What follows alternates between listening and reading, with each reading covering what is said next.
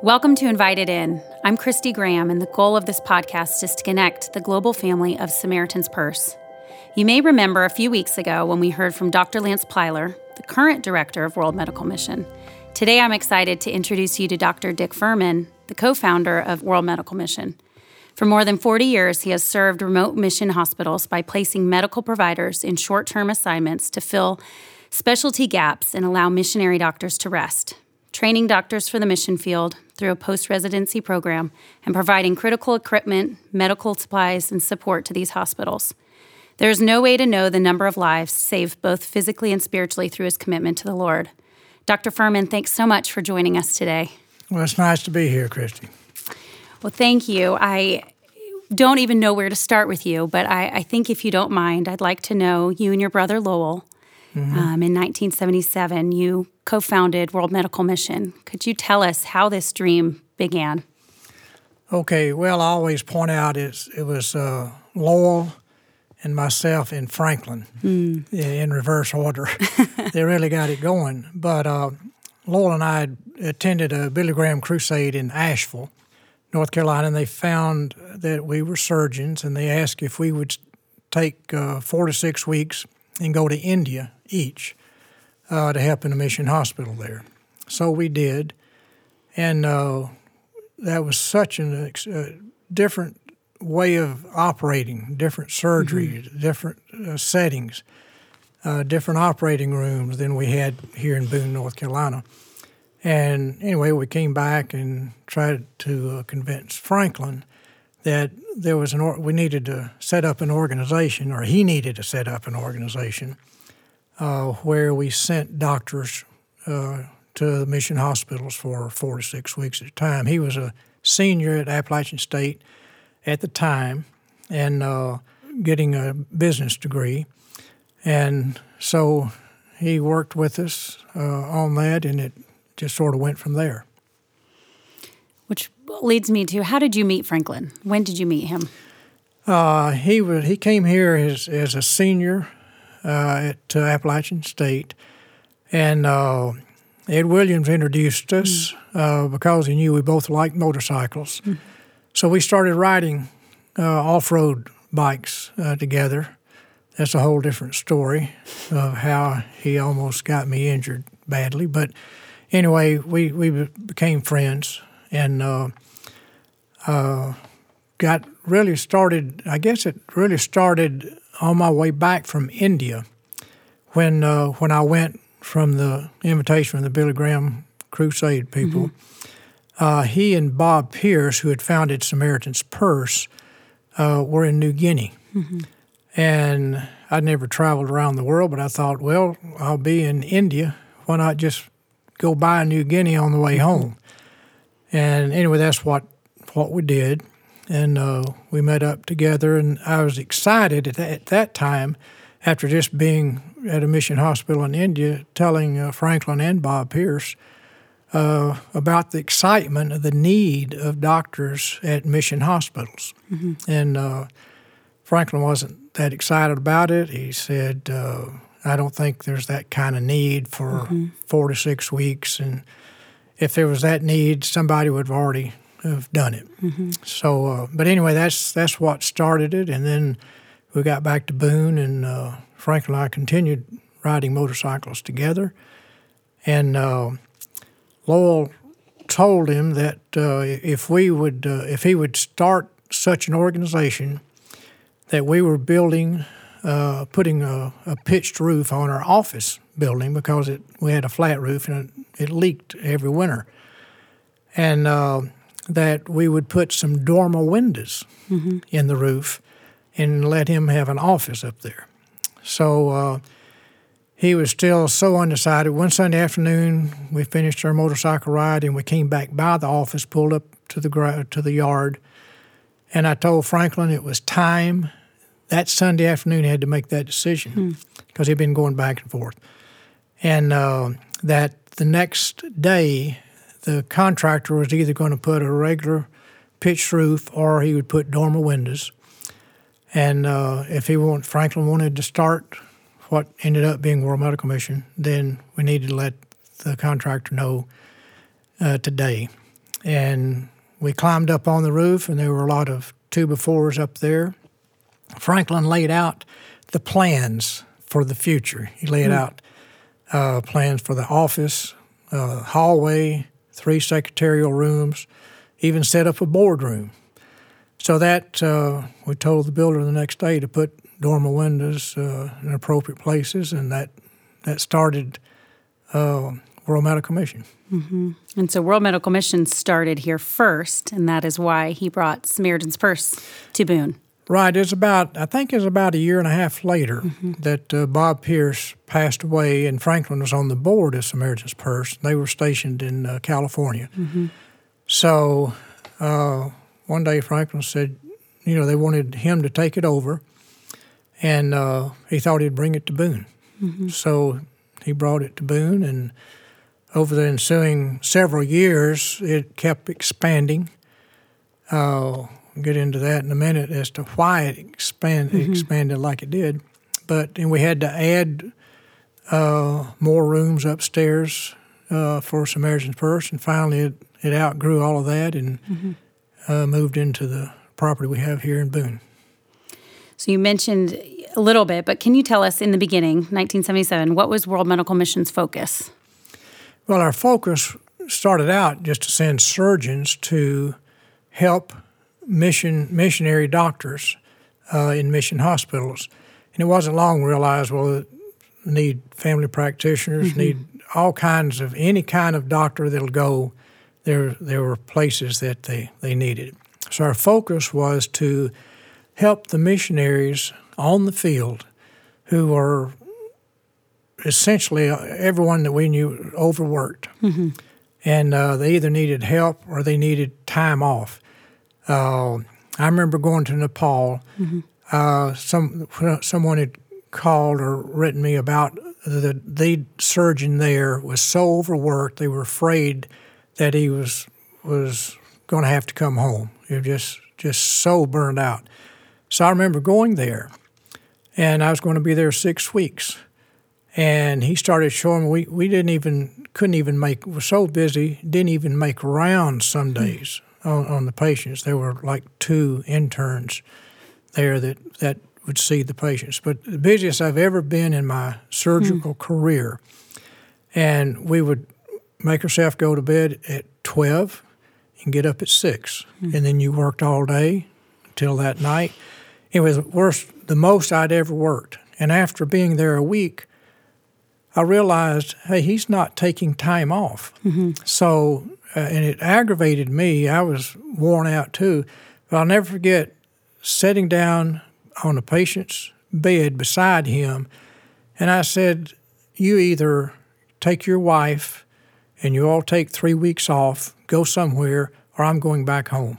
I said, I came here to relieve you. He was forced into doing that. But that was our mission, was to help the doctors that are on the field. And it's grown now to where we can get in that in a minute about our post-residency program. It's even more than just going and helping the doctors that are there now. So when you founded World Medical Mission, was there any part of it that made you nervous, taking this leap of faith? Well, I guess the biggest part was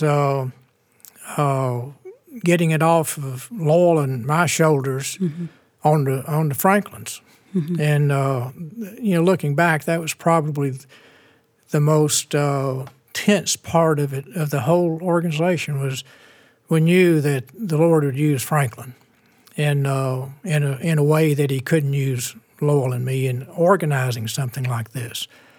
And it was such a relief when Franklin said he would do that, because we knew the need. Lowell and I knew the need, but we knew we couldn't meet that need. We needed somebody outside like Franklin that would do it. And I guess the biggest relief, looking back, it's always good to look back and see the Lord's hand in what you're doing. And I'll never forget this, was the biggest, you take any tension in the organization or anything like that, disappeared that third year. Franklin and I were at Tenwick Hospital. and Ernie Story was the doctor. He was the only doctor there, and he had a 40-bed, back then, it's biggest mission hospital now today there is, but back then it was 40-bed hospital, just one wing, and he had 3 in a bed. I'll never forget it. We took a picture of these the patients with 3 and it was a little single bed. Wow. And you see a head with a pair of feet on each side of the head. I mean, it was just unbelievable. But anyway, Ernie was getting ready he was typical of what World Medical Mission was all about. He needed to take a year furlough. He was burned out. He couldn't take it anymore. And he was looking so forward, and at the end of the month, in 3 weeks, he was going to get his year furlough. But he looked like a little whipped pup. I mean, he had a letter that he held when he met us. And he said, I'll never forget the look, just so much strain on his face. And he said he got that letter the day before that his replacement for the year couldn't come. And he didn't know what to do. And he asked Franklin, said, can World Medical Mission send a doctor a month to take my place where I can go ahead and take my furlough? And also, he wanted, with 3 in a bed, he wanted to expand the hospital. So he wanted to bump it up to like a 90-bed hospital. Right. And that was going to cost $400,000. This was back in 79, I guess it was. And Franklin said, well, okay, Ernie, Samaritan's Purse will try to raise $300,000, and you all raise $100,000. So he said, Frank said, let's put it to prayer, and I'll never forget standing there in the grass on the lawn. We put our arms around each other's shoulders, and Franklin prayed this, just great prayer about, God, we're going to depend on you to send a doctor a month here to relieve Ernie, and we're going to depend on you to raise the money for this needed hospital. Well, when he finished that prayer, old Ernie was so relaxed, and he was smiling and patting us on the back, and when we flew back to Nairobi, I told Franklin, I said, that prayer you prayed, I said, it sounded great, but you gave Ernie a false sense of hope. I said, there's Becky Williams, we sent 7 doctors out last year, and I said, it takes months to get everything set up, so we're not going to get 12 doctors to replace Ernie, especially not starting in 3 weeks from now. I said, so that ain't going to happen. And I said, and where do you think you're going to get $300,000 to help build the hospital? And he said, well, I'll start going to churches and preaching on Sunday. And I said, yeah, you've done that. You get anywhere from $200 to $300 is what they'll take up an offering. Said the most you've ever gotten was $500. And you're going to raise $300,000 doing that? Ain't going to happen. So we got back, and there was a note at the hotel to call Becky Williams, and she said that some doctor from Pennsylvania had called, Rick Niemeyer had called, and said he was taking his family on a vacation starting in 3 weeks, starting the next month, and just wondered if maybe he was needed overseas at a mission hospital. So we called Ernie and said, keep packing. We got that set up. So that, looking back, it made me realize, similar story with Samaritan's Purse, that God's hand was in it. It wasn't Franklin. It wasn't me or Lowell or anybody we were trying to get to do things. But God was going to use us. And ever since then, Christy, it's just been, it's been fun. It's been relief that, okay, I don't have to do anything. God's going to use us, and He'll tell us what to do, but we don't have to make up things to make it happen. That's why I love hearing these stories, so that we as the audience can be encouraged that if the Lord prompts you to do something, to do it and be obedient, because look at what that did. Yeah, right. So did you end up raising the money to supply him or the hospital? Well, that's the Samaritan's Purse part that you realize, when I realized that the Lord's hand is in this, and it's not what we do, it's all Him. And Franklin came running down from his office upstairs, came running down one morning. He had that picture of 3 in a bed. He had 3 patients. Jim Baker at PTL, who got in trouble later on, but he had asked Franklin 3 or 4 times to come down and be on the television show. And we'd get together and say, he's just trying to use your daddy's name, Billy Graham, and he's not really wanting you, but he's just wanting to use the name. And so Franklin had never gone down, but he came down and said, "Hey, what do y'all think about me going down, showing this picture of 3 in a bed?" And immediately, it's like one of those God moments. Hey, that's a great idea. So Franklin goes down, and Jim Baker, when he shows Jim Baker that picture of these 3 in a bed, he stopped. He looked at the camera people and said, "Hey, put this picture on the screen and put Samaritan's Purse address on at the bottom of the picture." Jim Baker never had anybody make donations to another organization except this. He said, and he pointed to the camera and said, "Everybody watching, send $1 to Samaritan's Purse to get this hospital built." Well, Franklin said on the way home he stopped by a Bojangles, got something to eat. He said he went out to get in his car, and this fella came running out and said, "Hey, weren't you on PTL this morning?" He said, "Yes." He said, "Well, here's my $1." So that was the first thing, to realize, well, that's unusual. Well, about 4 days later, we get a call from the post office in Boone. "Hey, you've got to come. You got to get a bigger mailbox. You got to do something, but we've got mail all over in boxes on the floor down here. Come down." So that money came in within a week or two of $312,000. Wow. Franklin took a check back to PTL for $12,000, so we didn't ask for more than that.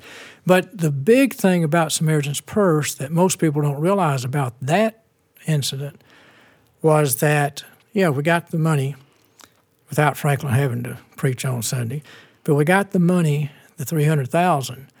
But what was exciting about it was that Bob Pierce's mailing list was around 7,000 to 8,000 people. Well, Samaritan's Purse mailing list, because of all of those addresses that came in with the donations, raised it up to around 80,000. So when Franklin started sending out newsletters, instead of going to 7,000 people, it went to 80,000 people. So that's when you realize, hey, God's got His way of doing things, and that was when Samaritan's Purse took off. So it's so rewarding to look back and see the Lord's hand in what's going on.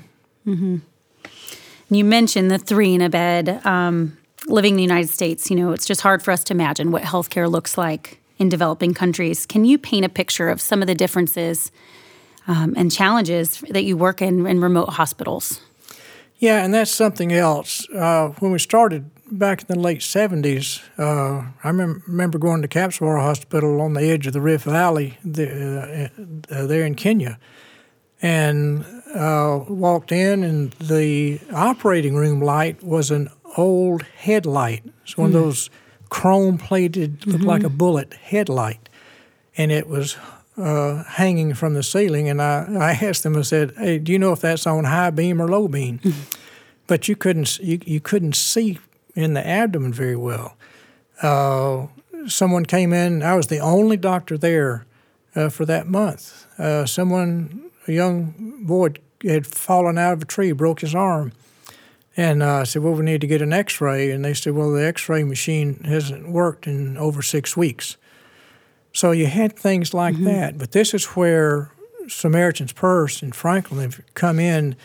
Now the hospitals, we send them C-arms. We send them, everybody, the X-ray units are good. The operating rooms are up to date. The instruments, we send out 50 or 60 containers to these. We supply about 45, maybe 50 mission hospitals, and we send equipment, and we send people to work on equipment. And so Samaritan's Purse has been a huge factor in changing what your question to me could have been. If it weren't for Samaritan's Purse, it'd still be, these hospitals would still be way outdated. And now they have excellent equipment, and so it's not the difference that it used to be. And speaking to that, you've operated all over the world. Can you tell us a testimony of a time where you had to really rely on God's provision and providence, where you didn't have what you needed or you lacked something and He provided? Yeah. I'll tell you, one time I was in Zambia. Dr. Jim Folks, who's on the World Medical Commission committee, I was at his hospital, and there was a young boy, 8 or 10 years old, had a big abdominal mass, and it was so big his abdomen was protruding. Well, we didn't have the x-rays or anything. We just opened him up to see what it was like, or I opened him up. And this was a retroperitoneal cancer tumor, and there was nothing you can do. I took a little piece of it just to send to the pathologist to see what kind of cancer it was so we could give chemotherapy. So after the operation, I found Dr. Folks, and I explained to him what we found, and I said, where do I send this for pathology reading, and then where do we send him for chemo therapy or radiation therapy?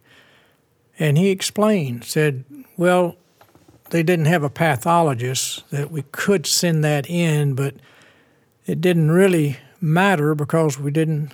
There in Zambia, there was nowhere he could get radiation treatment or chemotherapy. And he said there are some times when you just have to explain to the patient and the family about eternity and tell them about Jesus and where the next step would be. And so that was an eye-opener for me, is to realize that, yes, the patient's spiritual health is more important than their physical health. And that's what, from then till now, we've stressed that. And we're just starting to get a chaplaincy program going with WorldMed and Samaritan's Purse right now this past year, to realize, hey, we've been overlooking this for years, how important the chaplains are for the spiritual health of these patients. And it's almost like, God forgive us for sending all these doctors, but we've helped the chaplains, but we need to focus on getting them well-trained and where they can take care of the spiritual health of patients, just like that little boy that we operated on. And there was actually a training in February, correct? Was that the first one in Kenya? Can you tell us about that? Well, Sister Graham had gone with 2 other doctors, with me, with Lance Plyler, and we were in Zambia. And we were discussing one night, I was telling her about how significant and important the spiritual health of these patients were, and over their physical health. And we went to 3 different hospitals. 2 of them had decreased their number of chaplains. One went from 4 to 3, and one had 3 chaplains had gone down to 2. So we just thought we need to help them get chaplains, and they need to train them. And so we started all of this. And I just happened to call Franklin from Zambia and was throwing this at him. And he said, well, why don't you have a chaplains conference, and we invite chaplains from all of our 45 hospitals? So we jumped on that and got that set up. And within a year, we just had our first chaplains conference. And we had right at 100 chaplains attend from Papua New Guinea, Bangladesh, all over Africa. But now we're excited about realizing we need to make sure the hospitals have the chaplains, help fund chaplains, because missionaries get the money from the states to go, but the chaplains have to be paid by the hospital. Mm-hmm. And we're just realizing, hey, if the hospital starts running low on money, the chaplain may be the one they cut. So anyway, that's an exciting part about where World Medical Mission is going here in the future. And you also touched about the post-residency program that's helping training and equipping doctors. Can you tell us a little bit about this program and why investing in the next generation of medical doctors is necessary? Yeah, that is really exciting to see the Lord's hand in that. And it started with Kenny Isaacs sitting in Kenny's office one day, and Kenny sends interns in the summer, or college students go for 3 months, whatever, and it was his idea. He said, "What do you think about if we send them intern doctor for a couple of years to see if they would be suitable for career missionaries?" Well, Dr. Folks was the one that told us that some hospitals were closing. What's happening, doctors were retiring, but the sending agencies were not getting replacements. And he said a hospital that has 4 doctors gets down to 1, it's going to close or be turned over to the government or turn into a clinic. And he'd seen a hospital near his old hospital do just that. So that sort of started it, and we thought about, okay, we'll start trying to get doctors right out of residency. What's been happening is they have a debt, and even if they feel called for full-time career mission on the mission field, they weren't going because they would get out and they say, well, we'll work a couple of years and pay our debts off, and they just wouldn't get there. So the number of doctors, career doctors, were decreasing, and the sending agencies were not able to get replacements. So we started that, and it went well. But after a few years, we realized only about 20% were staying full time. Bill Rhodes at Kapsawara Hospital over there in Kenya, one night in his living room, he said, "Dick, you realize your post-residency program is a failure, don't you?" And I said, "No." He said, "They're not staying." He said, "We need career doctors, not 2-year doctors." And we got home and started reviewing, and really only about 20% were staying. So we changed our applications, and we changed our focus that, hey, God's calling us to keep these hospitals open, and we need career doctors, not 2-year doctors. And so we changed our application, we changed our focus, and started asking the doctors, if you feel called for career work, to come. Now, some are called, but things happen to the family or their children or something, they'd have to come back. So it's not that they're failures if they go and come back, but now we have 82% are staying career-wise.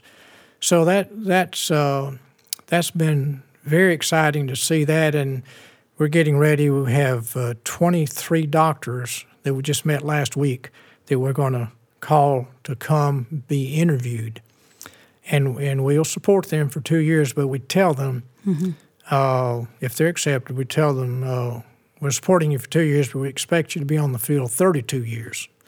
So you interviewed Aileen Coleman the other day. Yes. Aileen said, put on your application that we're looking for missionaries who happen to be physicians. So that's been the key. But I think, Christy, 10 years from now, probably 80% of the doctors on the field, career doctors, will be through this post-residency program because we help them. We help them get started. We know where the need is. That's the one thing at World Medical Mission. If you go to a sending agency as a surgeon, well, they may or may not have a need for a surgeon in a particular hospital, may send you to another hospital, but we know where the needs are. So they come to us and say, okay, a family practitioner, here are 2 hospitals where the need's great. We give them 2 hospitals and tell them to pray it through and see where the Lord leads them. So that's an exciting part of what's happening at World Medical Mission. You touched on it with your story with the chemo treatment and how it changed your trajectory of needing spiritual help. But can you tell another story of a time where a surgery or a child or somebody that just sticks out in your mind where you saw healing take place? Yeah. I guess one that comes to mind is the last thoracic case I did since I retired. I was in Kenya at Caps War Hospital. It was at the end of the day. Patient came in. They brought a patient in just barely alive. He'd been shot with an arrow through his left chest. And they have over there, you have arrows for invaders or someone that breaks in your house or something. That's what they use instead of a gun. And a lot of people put poison on the arrow tip. So this fellow, he wasn't a thief or anything, but they thought he was, and they shot him. And he pulled the arrow out of his chest, but the arrow tip stayed in. He was afraid it was poisonous. He was going to pull it out. Anyway, we didn't even get an X-ray because I was afraid he was going to die right then. And opened up his chest. They didn't have the instruments to get the ribs apart. We had to use an OB retractor and had to physically pull the ribs apart and then put that retractor in there and then pull some more and get it open to where I could get my hands in there. And there was blood around in the pericardium, around the heart. So I figured, well, he must have gotten a little piece of the heart, opened that up, and it wasn't. It was just bleeding around it. Anyway, operated for several hours and finding that big arrow tip, and it was located right by the aorta and the vena cava, and we didn't have instruments to get to it. You couldn't see it. Had to do it all by feel. Anyway, got it out, and he survived.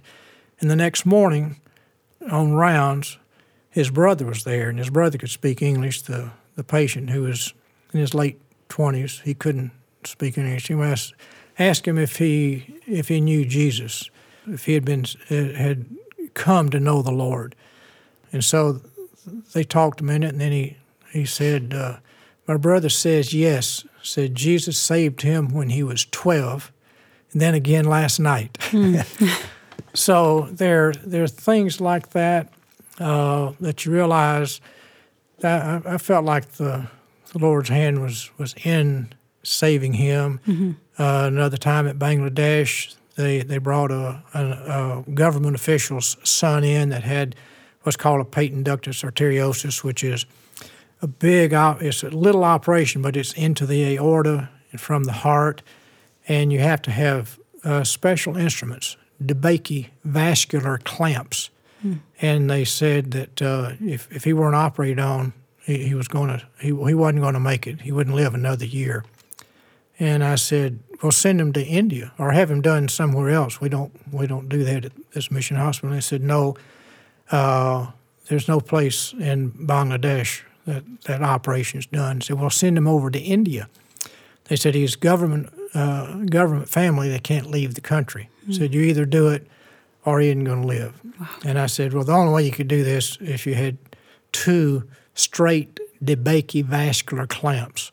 And I said, I know you don't have those. And one of the nurses said, well, there's a box of instruments that someone sent that we've never used. And she went back in the closet and she came out, and they were 2 DeBakey vascular straight clamps. So we did that, and it went very well. But there are things like that you realize that it's different from here. There are times that you'll either operate on a patient or they won't make it. You can't send them to Duke or Mayo or whatever, but it's up to you. But you see the Lord's hand in a lot of things overseas that you may not see here. That that, along with Jesus' testimony and times like that, probably help you cling when you get tired and weary. But also, I know you're a man that reads the Word every day. Can you share some scripture that has carried you through some tough times? Or I think of two verses. One verse I tell the post residents before they go that God will direct their steps. That just to look to Him. They're going to have some tough times, and also I have to remind myself of that when I go to a mission hospital or go overseas, and it's not going out as I'd planned. And that's Proverbs 16:9 says, "In his heart a man makes his plans, but the Lord directs his steps." And I think just like the story I told you about Ernie Sturry and Tenwick, Frank and I had plans in Lowell. We had different plans how to do World Medical Mission, which our plans were ridiculous. But the Lord directed our steps.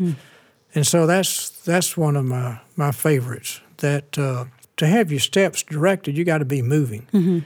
These post-residents, they have to be, okay, I'll go to this hospital and see what the Lord, how He directs their steps. Same with short-term doctors. Okay, you may plan to go to Africa, but the Lord may lead you to Bangladesh or Papua New Guinea or some other place. But you have to be moving if He's going to direct your steps. So that's one. Another, looking back, that has really become sort of a steadfast verse for World Medical Mission, that you go to Haiti and you come back, from the earthquake. You've literally saved people's lives, or you've done so many things, and you come back and they pat you on the back, or they brag about, oh, this doctor did this or that. But you realize, or people will say, oh, you're a co-founder of World Medical Mission. They make it sound so great and all, and you realize, hey, that's nothing. That Psalm 115:1, where it says, "Not to us, O Lord, not to us, but to your name goes all the glory." And that just, that sinks in. It's almost laughable when somebody tries to compliment you on what you've done or how the Lord used you. But that's the main thing, is that, hey, let the Lord use you, and it's all for His glory. And hey, forget any pats on the back or congratulations or look what's happening. That becomes completely immaterial. But that's a great verse, Psalm 115:1. Not to us, O Lord, not to us, but to your name goes all the glory. So I love you. Truly are so humble. I think of John the Baptist when he said, "He must increase, I must decrease." And you truly do live that out. Well, thank you. Well, thank you so much for joining us. And I just have to ask, you've traveled with Bono and Franklin and Sissy and all of the Grahams, but who's your favorite travel companion besides Harriet? Yeah, I was going to say Harriet. I don't know. Every trip we go on with whoever's traveling, we have a great time. It's and I think it's because everybody's like-minded. And you look back, Senator Frist went 12 times every year. He and I'd go to Mission Hospital every year that he was a senator. Traveling with Franklin's unbelievable. With Kenny or Lance or Ed, they're all great trips. So it's all good. Well, thank you so much for joining us. And as we close, we always share a prayer request for the audience to be partnering with. Can you give us something to specifically pray for World Medical Mission this week? Yeah. We met 2 days ago going over applications for our post-residency program. And normally we grade them from 0 to 10, 10 being the best. And there's some that you read that, hey, they're just, they won't make it on the field, or we didn't feel like that we were the the organization that they ought to go through or something like that. Anyway, they get the zeros. There's some that get 2 to 4 or 4 to 6, some 10s. And I think we had 25 applicants this year. We'll have anywhere from 12 to 25. This was a big year. But what I'd like for people to pray about are where these young doctors, where the Lord's leading them, where He's directing their steps. And Christy, out of all the years with the post-residency program, I've never, ever seen applicants like this. We had my grades, I could read through it. Here's a 10. Here's another 10. Here's a 9. Here's a 10 plus. Wow. And occasionally I would do a 10 plus where, you really know that the Lord's calling them, they're great. But I had several 10 plus plus plus, and I had one 10 plus plus plus plus. So this group, it's just unbelievable. And I would just pray that we would know who to send, where to send them, but mainly for their future, for their next 32 years, that the Lord would use them on the field, because this is an unbelievable group. And 5 years from now, 10 years from now, it'd be nice to look back and remember this group, that the Lord's directing their steps in exactly where He wants them. So I'd keep that to prayer. Well, thank you so much for joining us and for sharing all your stories. I think now we all know how to pray a little bit better for World Medical Mission and for the doctors overseas. Well, thanks for having me. Thank you for joining us. And thank you, listeners. Be praying for World Medical Mission. And as he said, as they're looking over the post-residency program and the future doctors of this organization, be praying. We thank you again for joining us.